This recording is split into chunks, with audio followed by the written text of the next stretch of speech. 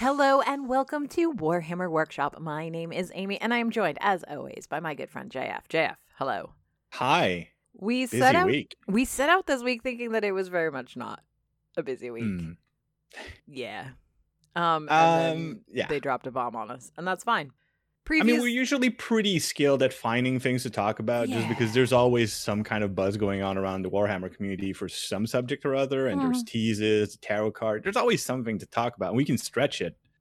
I don't think we'll need to. No, I don't think we have to this week. The pre-orders, however, are lackluster. Unless this is the thing that you've been waiting for, in which case that's fine. They are redoing I don't want to call it print on demand because it's not print on demand, but they're second printing, if you will. Yeah, made to order. That's what they call it.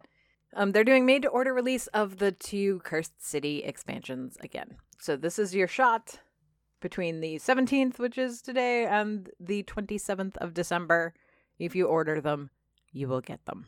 So now, which is good. Yes. I think this is a sign that maybe Cursed City is going to have longer legs than we maybe pessimistically thought it would, but it's still going to be a much smaller thing that I think Games Workshop wanted it to be. I agree.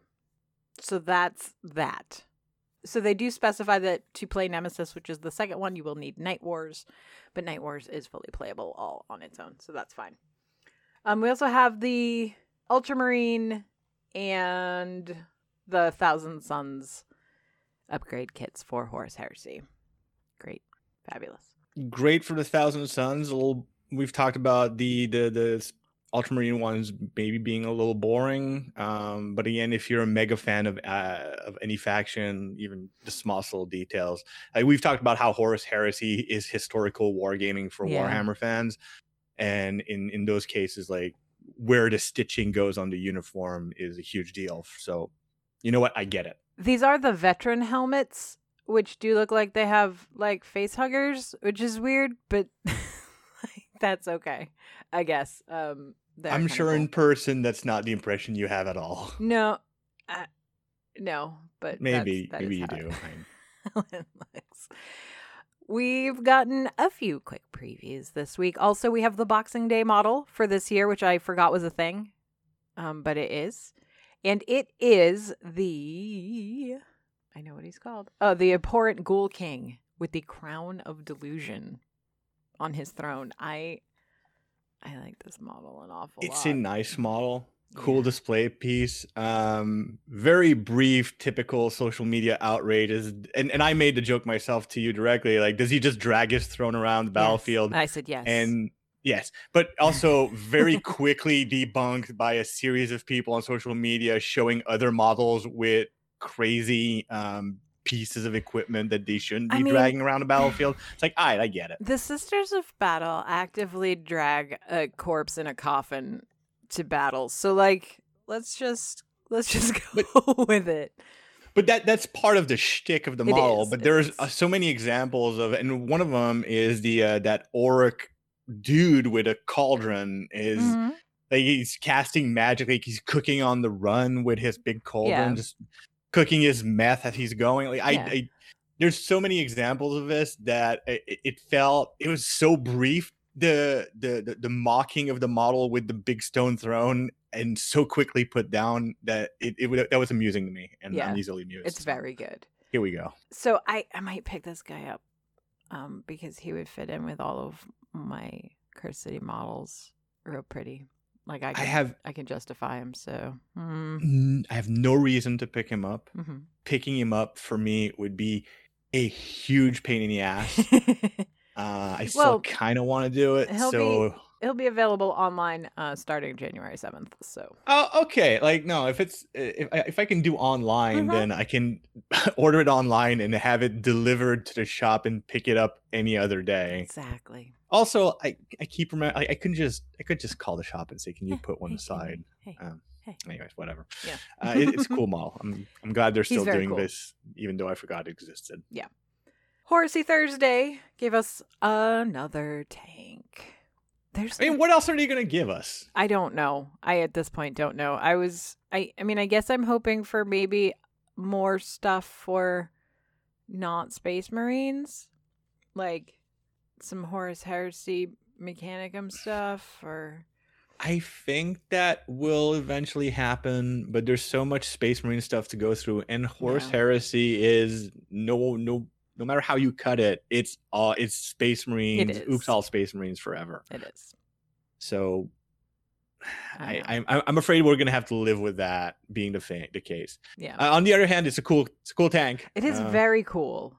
I remember a year at Adepticon where the Forge World resin super expensive version of that tank was all the rage because it was so OP, and every Space Marine list had one, I believe, and it was the Typhon Heavy Siege tank, which shares a chassis with the Spartan, but instead of being a transport, I do love that they explain the lore of the tank as being something that Perturbo specifically ordered, and someone made the joke on Twitter about basically saying, "Hey, check this out, Mortarion. I had this tank named after that lieutenant you hate." That's pretty good. It's so good. Just like pointing out that maybe Games Workshop is running out of names on that big table they roll. We have also, yet again, more Necromunda characters. I feel like this is going somewhere. I don't know where, but like it's a lot. There have been a lot of characters lately. Here's the thing. I think it's cool. I like that they're doing it. I have no objections, and some of these characters look really dope. I don't think they're going anywhere with it. I don't think there's a plan behind it. Okay. I think they just have the Necromunda team, and they don't have a mandate. So the sculptors are just like the artists and sculptors just going at it and coming out with stuff. Like I don't think they have a specific mandate for new teams and new gangs. Scenery is probably being handled by some slightly separate team, or like they have their own thing going on, which is clearly much more structured and planned.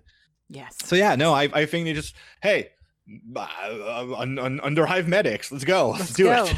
Hey, Guild. This guy sells stolen watches. All right. Yeah, exactly. Like, here we go. Like arms dealer that also sells baby crocodiles. Yep. But I if these models were in plastic and being sold in small kits or something like that, I would say, okay, maybe there's a plan because there's an investment. But fair. Because they're all Forge World resin, sorry, I hit my mic like an amateur. Because they're all Forge World resin, and thus they're not going to be in store. They're not going to be like, I don't think they're going to be part of, say, Warhammer Quest, Necromunda, and then you play all these characters, which would have been dope. But I don't think so, because of the format of how they're releasing it. I don't think that's the direction they're going, unfortunately. So there's just somebody at GW that's just really good at just sculpting dudes. Like, I made another guy. Great. Put it out. Yeah, and that's the thing. Like, if you're a company like Games Workshop and you've got a guy that he's employed at doing this and he's doing a good job, and between other projects, that's how he's filling his time. I mean, obviously you don't want him wasting his time. And if he's coming up with cool things, sure. I mean, this is how I do half my job. This week's Rumor Engine was interesting because we don't talk about Rumor Engine all of the time, but we did a couple weeks ago because it seemed very League of Votann. And here we are again with an axe that you're going ahead and declaring already. The reason I'm doing this is because usually, okay, it could be an Imperial Guard thing. Maybe, I guess. The reason I say League of Votann is because they do mention axes as part of their kit, and this is very clean. Yeah. The handle has the crisscross pattern that I don't think you see that very much with the with the Imperial Guard. You see it in staves for the Adeptus Mechanicus. And I've seen it on some of the gear for League of Votann. Right. Since the Adeptus Mechanicus aren't known for either using axe or being super clean about their gear, they're all about ointments and oils. So that'll give you the results it'll give you. I deduce, maybe wrongly, that this could be a League of Votann thing, and it could just be part of the same kit. Maybe the axe is the default close combat weapon of the jump troops attached to the previous rumor engine of a Rocket Bell that we've seen. So whatever. They've gotten so tricky. Like they've continued to get trickier with the rumor engines. Like this could be strapped to someone's back. Whereas back in the day, they would have just like taken that picture and we would have known that fact. But now they like cut it all out real nice and they give us nothing. Which is good, I guess. It makes the rumor engine more fun. Which, look, I love the rumor engine. I'm happy with it. Mm-hmm. I'm happy that we get to salivate, and I love that every time a new model comes out that connects to the rumor engine, someone somewhere will Photoshop the pieces of rumor engine on top of that model to go see this is what this was leading to. Yeah, it's great. It's honestly like the rumor engine and potato cam reports have been some of the greatest quality of life improvement Games Workshop has brought to the community since doing their whole Warhammer community thing. Yes. All right. So Games Workshop put out. Can we talk about Christmas? Yes. Oh no, we're still. One more. We're almost to Christmas. We're almost to Christmas. It's cool. All right. They put out an article from in which they discussed with the Warhammer TV painting team 7 painting myths. Okay. A lot of them. I will quickly confess that I have not bothered reading anything but the controversial one. All right. So let's go through a lot of quick. them are very You're never too old to start painting, obviously. You have to have talent to be a good painter. Obviously, you do not. You have to undercoat your miniatures with a spray can. I mean, if we had half an hour, I would run you through my tired and true TED talk about how talent is a myth. But right, which is exactly. I mean, that's basically exactly what this very brief answer from Lizzie is. Is like, perfect. No, some people pick it up faster than others, but that's about it. And even then, it still takes practice. And not just that, like, if you'll permit me, like, a 1 second tangent real quick, is painting miniatures is far less about, it's not even a question of skills quite so much as just knowing an incredibly long list of various painting tricks and shortcuts and knowing where to use which. Yeah. There's no miracle. If you leave Blood Angels unpainted too long, you'll hear "Why, Horace, why" from your painting desk. Great. I mean, it says true. Yep. But I've had unpainted Blood Angels, and while I do hear some voices, those aren't the ones. No. Usually, they're from the pantry. You have to paint models just like the box art, Codex, or Battletome. Absolutely not. I do still get this question a lot from people, from new people. It is still very much an. If you want to, you're perfectly welcome to. If you don't want to figure out how else to paint them, that's fine. But you do whatever you want. It's very recently, my friend Shannon's been looking into getting into Warhammer, and she was asking me through messages all of these questions, and one of them was, well, do I if I pick a chapter, do I have to paint those chapter colors?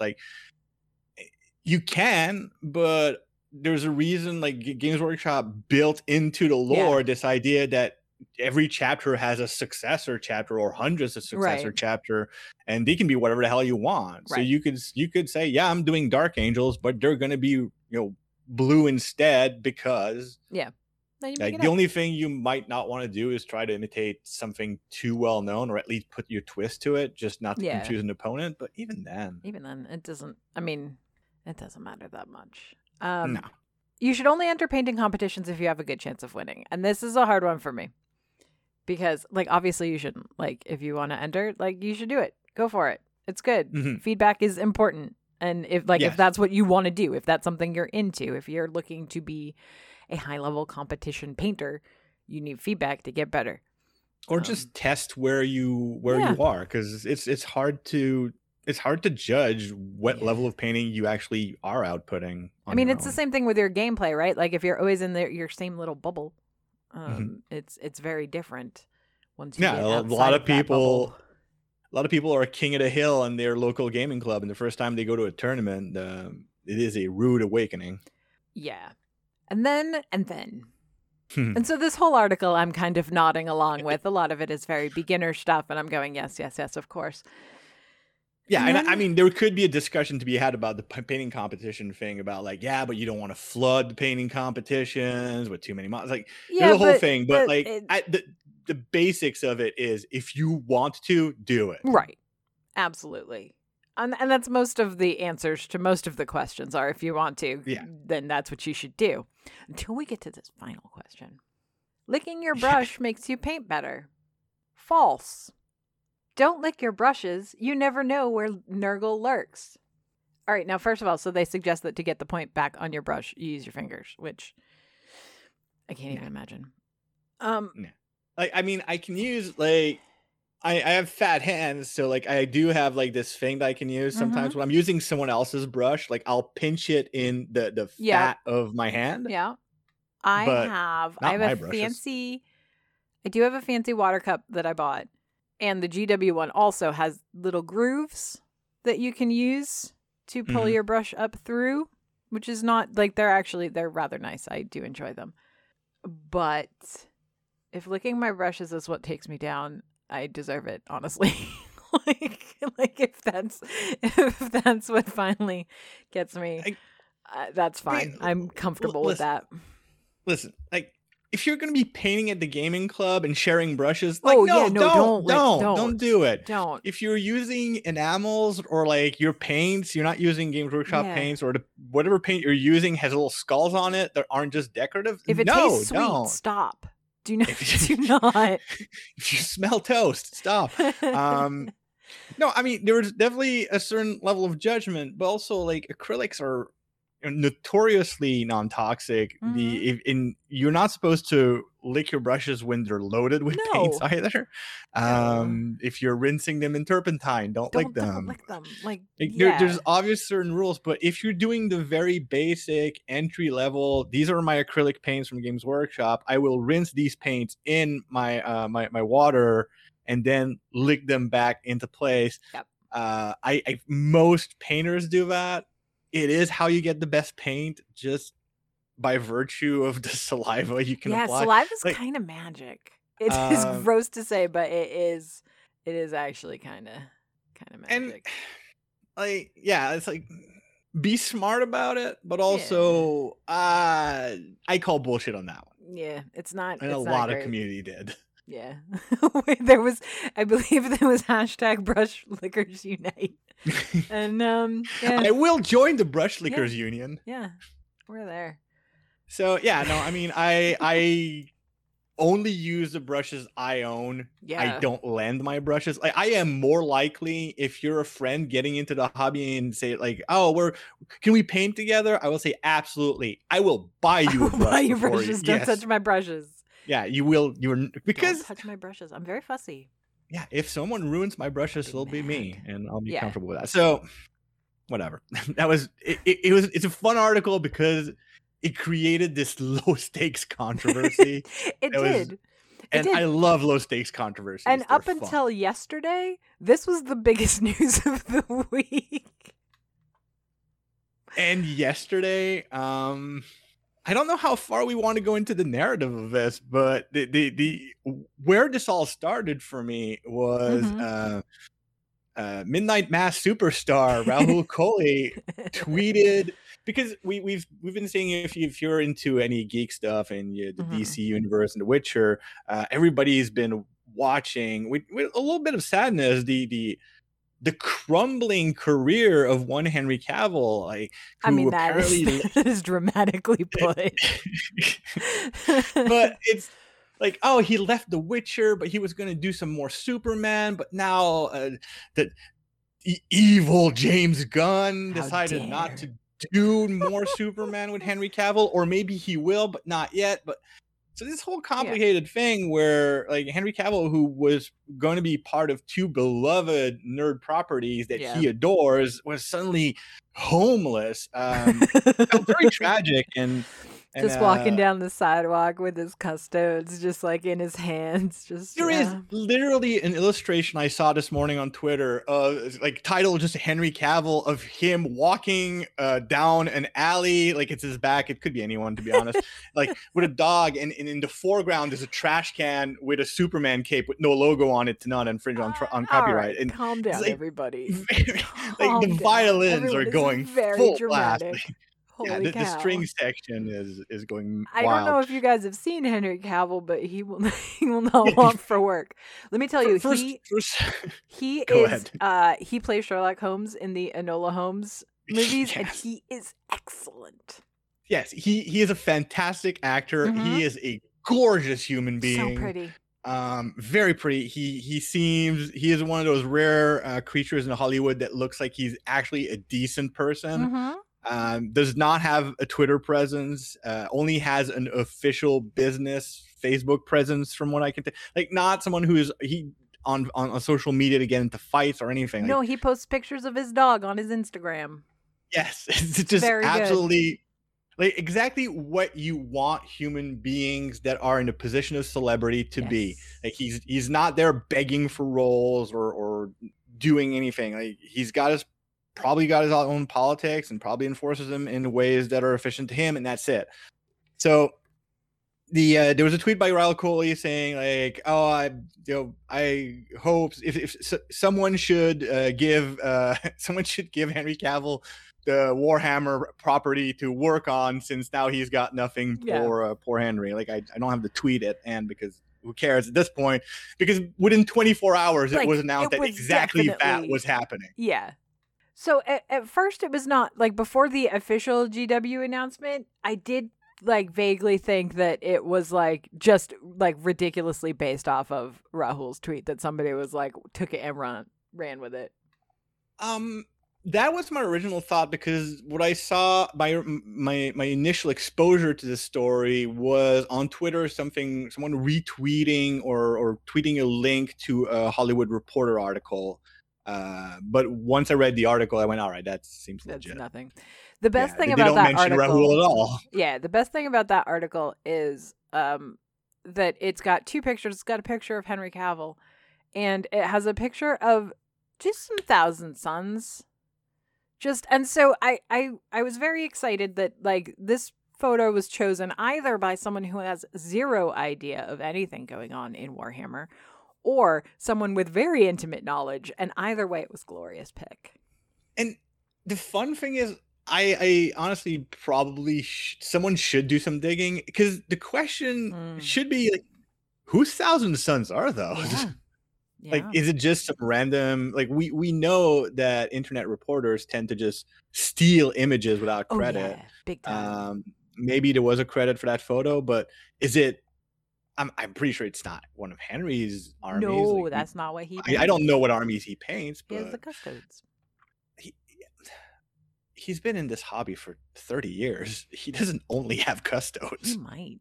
He seems pretty dedicated. Now, like, or that's the thing. Like, he's a private individual. I don't know. We should ask the people that work, like, because he's been at Warhammer World a couple of times, and everybody's always very excited to see him. We need to find out what he pick up, guys. Need some inside knowledge. It would be interesting. Like at some point when they're doing press for this, I'm hoping that someone visits his hobby cave or whatever he has, and just he can show off what he does, and that would be a lot of fun. One of my favorite Henry Cavill things is like he's in an interview for, I want to say it was for The Witcher. And he's on this set that has this weird chandelier thing. And he's like, stops the interview and he's like, I just got to say that this thing looks just like a Blackstone fortress. I just need to tell someone. Like, people will have no idea. That and the one where someone was interviewing him and they started asking him Warhammer questions. And he got so excited to talk to somebody about Warhammer before realizing that these questions had been given to this person to ask him, and that they themselves knew nothing, and he's just so sad. He just wants somebody to talk about Warhammer with, and we're here, Henry. Well, we're here for you. Here's the thing. Yes, that is the vision that we have of Henry Cavill, because he goes into these interviews, which are a setting for a particular type of conversation. So Yes. being able to talk, like, I'm sure he's very excited and kind of disappointed when it doesn't work out to talk about Warhammer in these settings. But it has bred this very weird mythology Yes. that Henry Cavill, very wealthy, successful, probably socially capable human being, Yeah. has no one to play with or talk to. The number of semi-celebrities on lot. Twitter who are trying to get, like, oh no, come play at my place, Henry, we'll game. I guarantee you, Henry Cavill does not lack for Warhammer 40K opponents. I am sure he's got friends or a local gaming store, a club, something. I want I want them to go visit his cave, like his hobby cave, and have it be like, you ever seen those model train enthusiasts that like their whole basement is a model train layout? Yes. That, but Warhammer, right? Like it's just like. But here's the thing that's curious, and we're veering away from the point. I want to get back, and I want to read Henry Cavill's actual statement on this. But the thing is, level of involvement in the Warhammer hobby is fluid as hell. Oh yeah, like someone can be into building and painting figs and never playing, or building and painting figs and playing, but never wanting to touch scenery. Yeah. So maybe all he has is just lines of curios with armies, or maybe he just has a box where he stores his current army. Here's my shoebox. Yeah, exactly. My shoebox with tissues.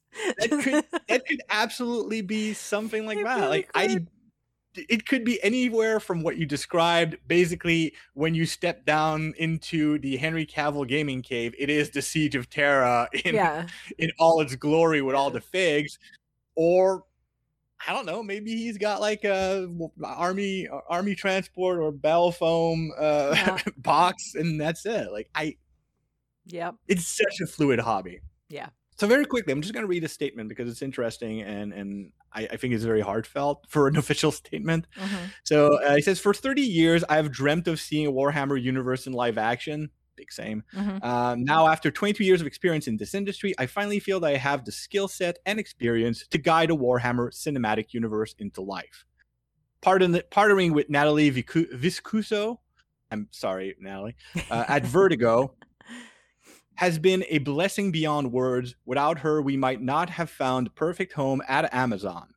And having a home like Amazon will give us the freedom to be true to the massive scope of Warhammer. To all of you Warhammer fans out there, I promise to respect this IP that we love. I promise to bring you something familiar. And I endeavor to bring you something fantastic that is as of yet unseen. Our first steps are to find our filmmaker / creator, writer. Watch this space, my friends, for the Emperor.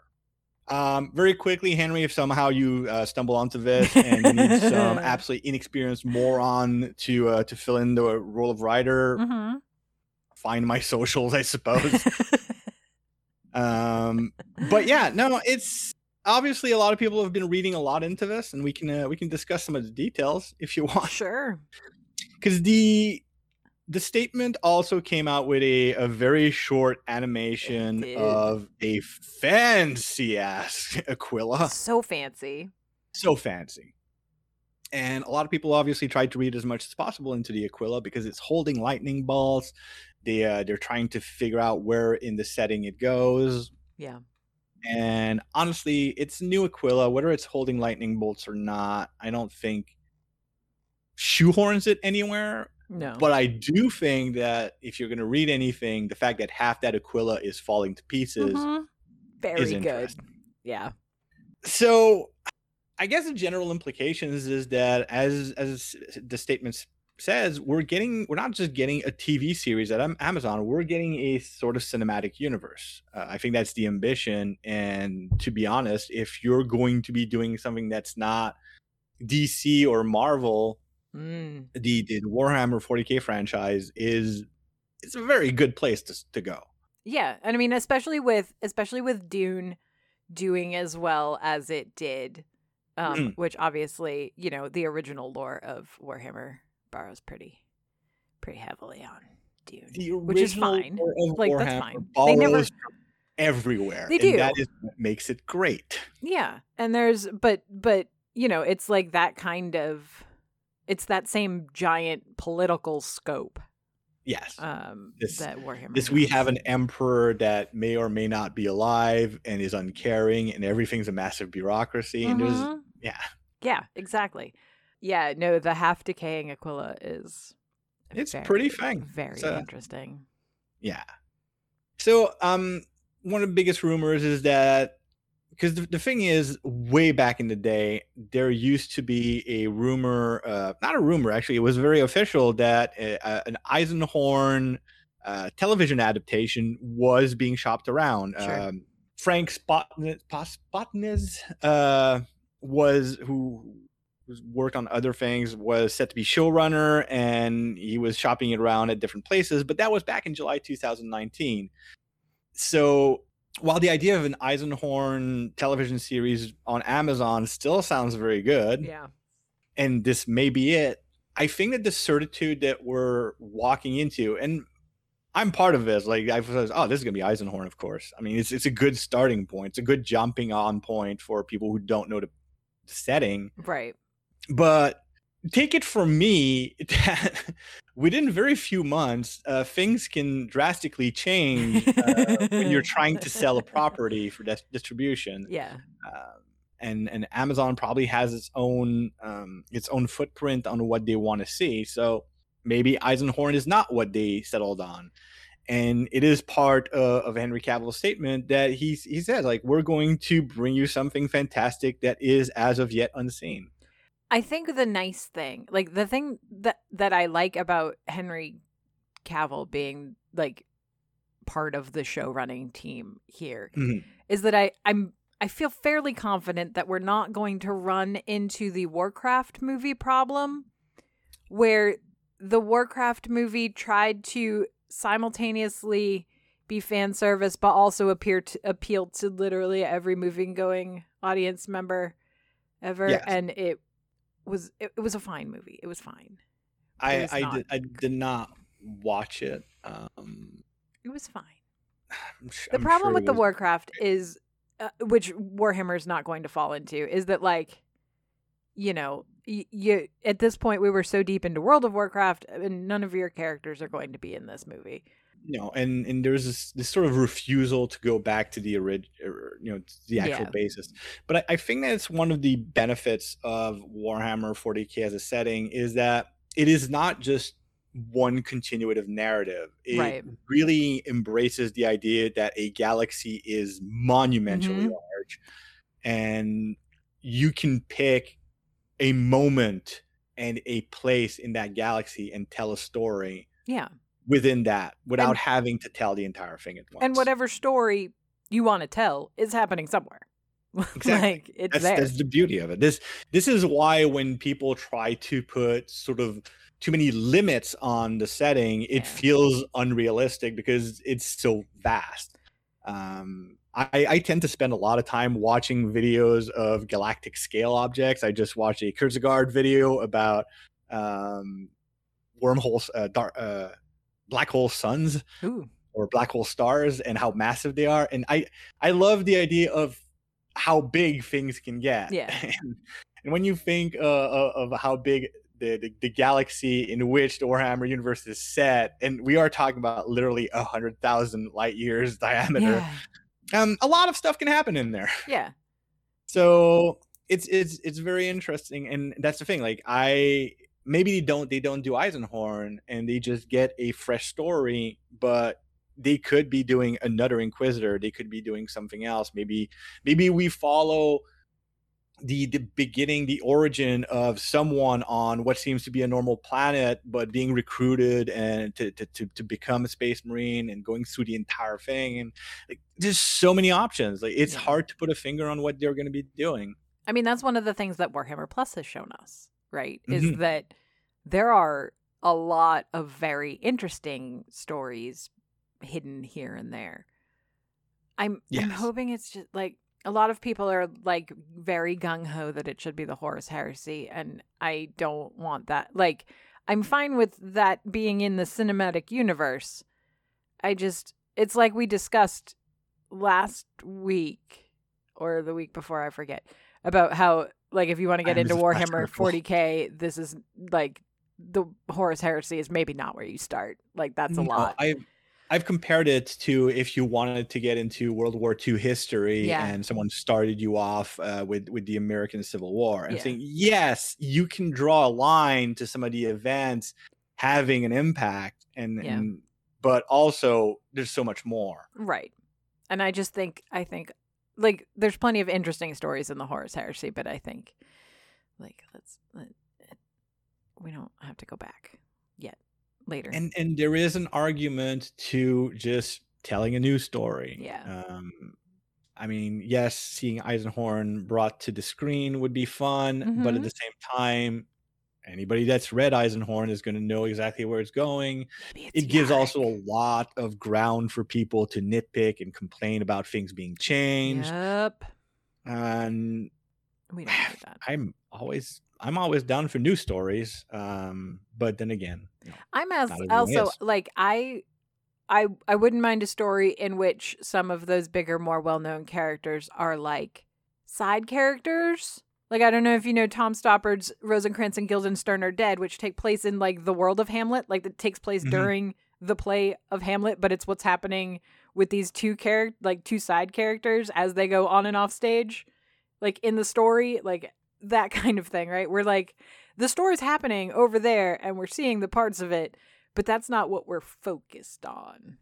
No, and it's you and I were playing Darktide yesterday, and the character interactions mentioned the Indomitus Crusade, which is a massive thing in the 40K universe at this point in time.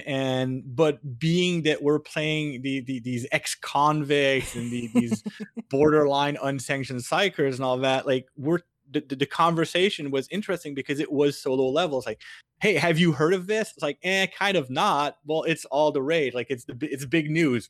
I guess one of them was our Ogren who didn't know anything, and that is not surprising. True, but it puts you into perspective that some of the larger events, some of the larger names, like, wouldn't, like, you could have a, like, the return of Primarch Robut Guilliman is a massive deal. Like, the fact that we had a loyalist Primarch in 40K have his own fig was such a thing. But to a fringe world guardsman, fighting off some Tyranids, he might not even know. Like, he doesn't get the newsletter. Yeah. Because we forget, right? Like, there's so much, it's so far in the future that things have regressed so much, right? Like, we think about now, and plus, like, the scale, like you said. Like, we think about now, right, where information spreads insanely quickly. It doesn't do that. It'll do that in small pockets, but not galactic wide.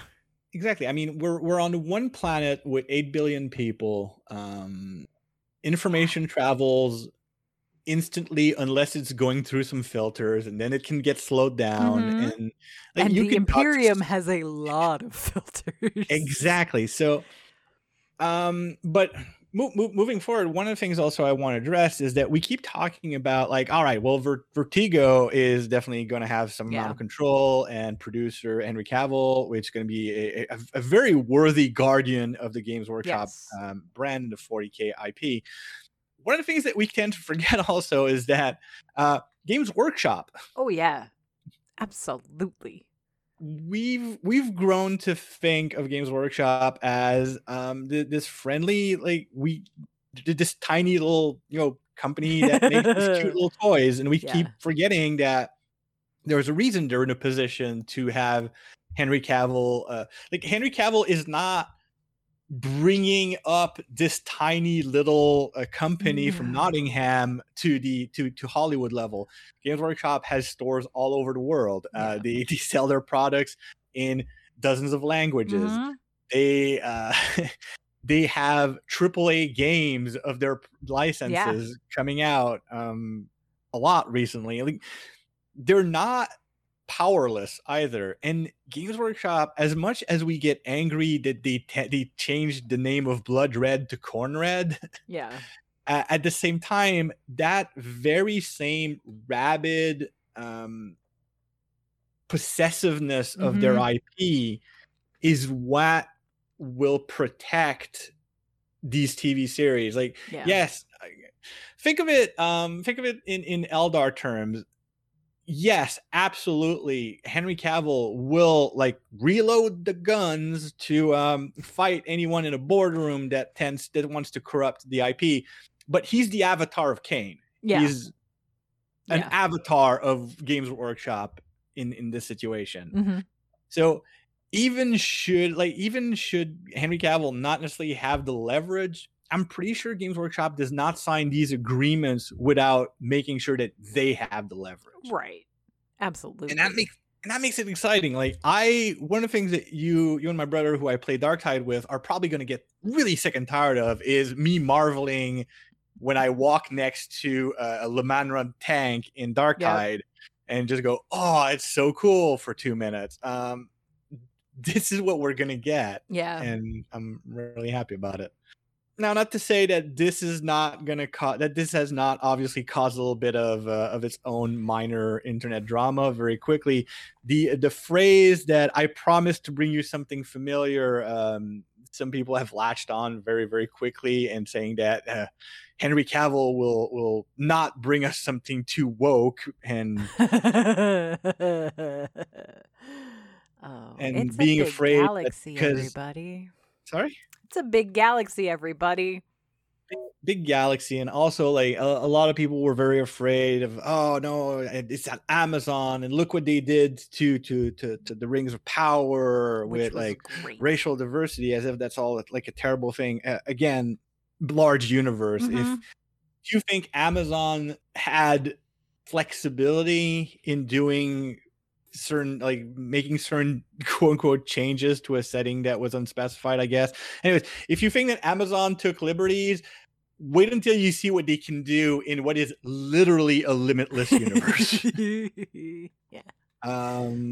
But you know what? Some people are going to get angry no matter what's going to happen, and they will not be missed. No.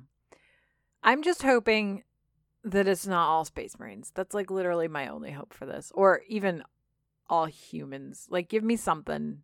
Like, even if it's the quote unquote bad guy, fine. Just like give me something interesting. Give me orcs, give me gene stealers, give me Tyranids, give me something. Give me Eldar, give me whatever. Just please, something. Like, I understand that Space Marines are the poster children, and so that's probably where we're gonna start, and that's fine. But like, there's other stuff out there. I think if they're smart, they will do this from the point of view of human being, because to a certain degree, like as much as people want to see Space Marine main characters, I guarantee that you do not. Not at first, at least. If you want the Space Marines to be introed in all their glory properly in a cinematic universe, you need to see this from a human standpoint. Yeah. You need to be introduced to a guardsman or a civilian or an inquisitor, something close to baseline human. Have, I don't know how many seasons or episodes until you see your first Space Marine, and then you're like, oh, yeah, okay. Oh, he is a head and a half taller in that big armor, and he just killed things that have decimated my platoon. Like, you want that scene of a Space Marine space marining out at the scale of a Space Marine. Yes. If you go into the cinematic universe and your baseline is a Space Marine, it's going to be hard to make Space Marines look impressive. I think that's one of the things that Angels of Death has managed to do fairly well. I mean, we do have humans, like we have the shipmistress and all of the humans that are running the whatever of Ball. The ship. The ship. So we do still have that human perspective, but I think what makes Angels of Death really good is that we come up against things that even Space Marines are having a hard time with. And so it's like a delicate balance. It's a delicate balance, but also Angels of Death it's a Space Marine story sold on a specifically Games Workshop platform for Space Marine enthusiasts. And we already know. Yeah, we do already know. We already know what that scale of power and that scale of majesty is. Yeah. And even knowing that, even having known that for 25 years myself, that's not how I want to be introduced to them on screen. Yeah. Not outside of the walled garden that is Warhammer TV. Mm-hmm. So there's obviously going to be maybe a little bit more news, like in a couple of days, like little details here and there. But I expect this is going to go dormant for a few months while more things are being developed. Like they're saying like we're our first steps is finding our filmmaker, creator, and writer. Yeah, that is beyond the first. Like that is the first steps. What they're saying is we've got the money, which that's great. That's a lot of work, or we've at least got some of the money. They have more important than just the money. They have what my team's been really hungering for is a distribution platform. That's true. That has signed an agreement or signed an agreement enough that they're capable of going public with it. Right. Which is a massive deal. Being able, like, because you can have all the money in the world. You can produce whatever you want. You can film whatever you want. If afterwards you don't have a place to put it out, chances are you're not going to make that money back because you're going to be independently releasing it, or you're going to be putting it on YouTube or whatever. Like it becomes a problem. So being able to know, like, yes, we can put it on this one, like we can sell it to this streaming platform. It gives you an idea of, first of all, the budgets that you're working with, the capabilities you have, and knowing that it's going to have a home at least until it gets canceled by some pissy executive somewhere. Yeah. Mm-hmm. I'm just glad it's not on Netflix. I don't think 2 seasons of Warhammer is going to be enough. I mean, I don't necessarily trust Amazon any more than that, but I had this conversation. Like the best place for something like this would have been Disney, because Disney doesn't cancel things ever as easily. Like they have limited runs. Like they're saying we're going to do 2 seasons of this, but they're going to do their 2 seasons of this. Right. So like they're very they protect the things they work on very well. But I don't want Warhammer to be owned by Disney. No, so no, not even a little. I mean, no, you're right. Though in their defense, like Disney has pushed the envelope of what they usually do. Yeah. On some of their properties. So I'm not saying they would necessarily do a bad job with it. Right. And if we get it, I mean, the Warhammer section of Disney World might be really cool. I don't know, but I just don't feel that that's the place for it. Yeah. Yeah, so it's sorry for the long show, guys. Obviously, I have a lot to talk about this. Like I could go on. Like I have my own experiences. I've had my brush with Vertigo Entertainment. Yeah. There's a lot of this that is very exciting to me on a sort of. I'm not saying this like expect to see my name in the credits, not even close. But like there's a lot of this that's exciting to me because of my own very superficial brushes with Hollywood. Like it's fun to see the mechanics that don't work out for me work out for a property that I enjoy and I love. Sure. I love enough to make a podcast about it anyways. Yeah.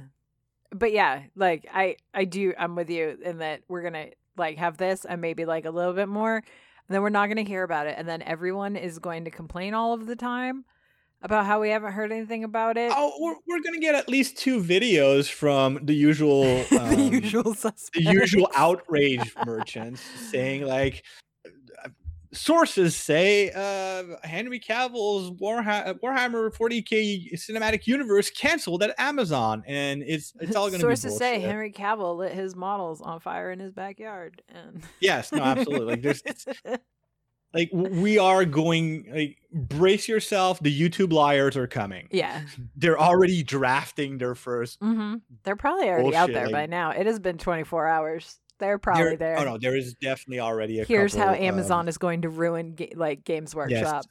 It's going to be a listicle, like 7 ways Amazon and Henry Cavill are going to ruin Warhammer 40K at Amazon. Like forever. Forever. Yeah, no, absolutely. Yeah, no. Henry Cavill will personally go to your home, and he's going to take all your Space Marine models and sculpt boobs on them, and then you'll be out.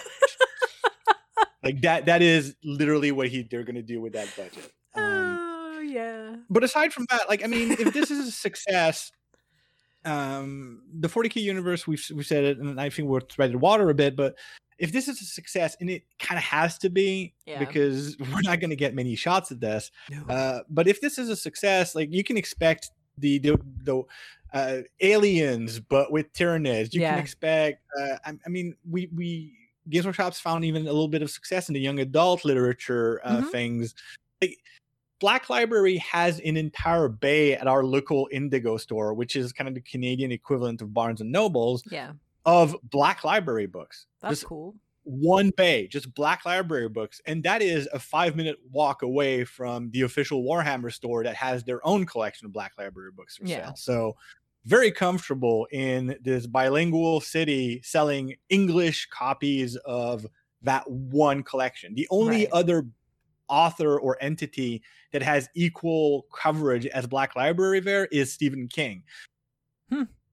And then I don't even think it's a popularity thing. It's just the vast amount of various media. And like I said, like, we've got horror. They've been delving into crime. Like, there's all of this is going to kind of connect together. The idea that we have all this variety in different types of storytelling. I was mentioning young adult, like the Warhammer Adventures, I think have been fairly successful for Warhammer. Like, seeing a Dragon Prince season 1 to 3, not season 4, version of those stories brought to Amazon would be great. Like, another way of consuming. So, and then we've talked, you and I, a lot about characters from the fiction bleeding over into models and into rules. Whatever gets created, that's cool. If we see a very awesome ship or monster or faction emerge from the cinematic universe, having it bleed into the game is going to be exciting. Like, there's a very bright future that, if the product is quality enough, I don't want to encourage people to shut down the complainers, but maybe this is the time to shut them down. Or at least ignore them. Like, don't engage. Like, just... Here's my tip. If whatever comes out of this you enjoy, and you see any algorithm on Facebook or YouTube suggest reasons why you should not enjoy it, don't click. No, not even. Don't hate watch. Just let it die. Don't let these people not have money and stop. There's plenty, like, aside from us, there's plenty of people that are doing legitimate, neutral reporting, if you will, on this on Warhammer. Find them, go to them, and let the outrage merchants not choke out the oxygen from the properties we love. I think that goes around the subject quite a while. I'm going to take 45 seconds here, and I'm going to put forth my desire. All right. You've said this. I've just thought of this when you were talking about things bleeding back into the game. So, who is it? Mantic that owns all the Star Wars stuff now? I forget. Is it? No, I forget who it is that does Mythic. I don't know. But whoever's doing all the X-Wing and all of those Legion and all those Star Wars tabletop games now, they're putting out another Star Wars game, and it is a bigger scale than 28/32. So this has already got me thinking about this is the scale that Inquisitor used to be. Yes, 52, 54 millimeters. Something like that.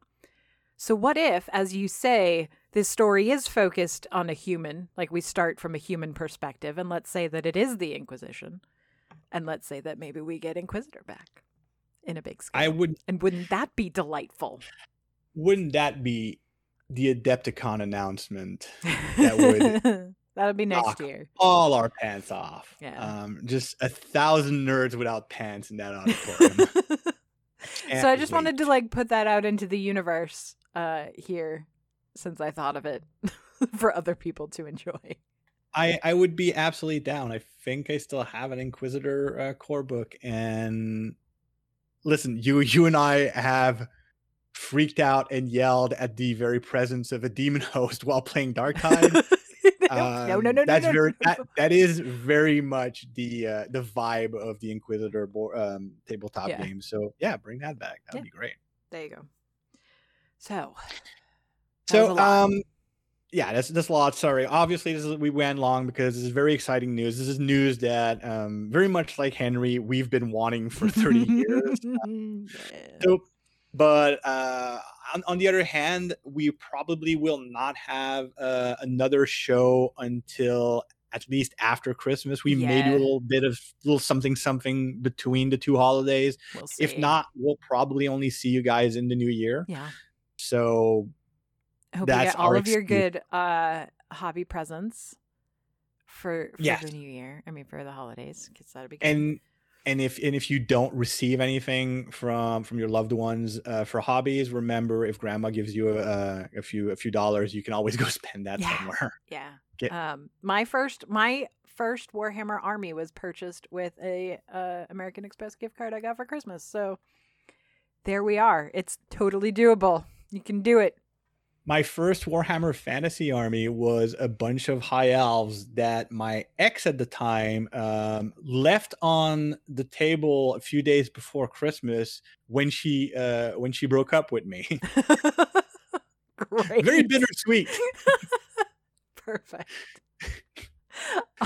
I've lived a tragic life. So we are also coming up on Hobby New Year for those of you who are not Adepticon Orthodox like we are. So that'll be exciting. It'll be time for GW to start their hey, time to start your next Armies on Parade. So that might be a thing too. Until then, all of our social media and contact information is in the show description. And until we see you again, happy hobbying.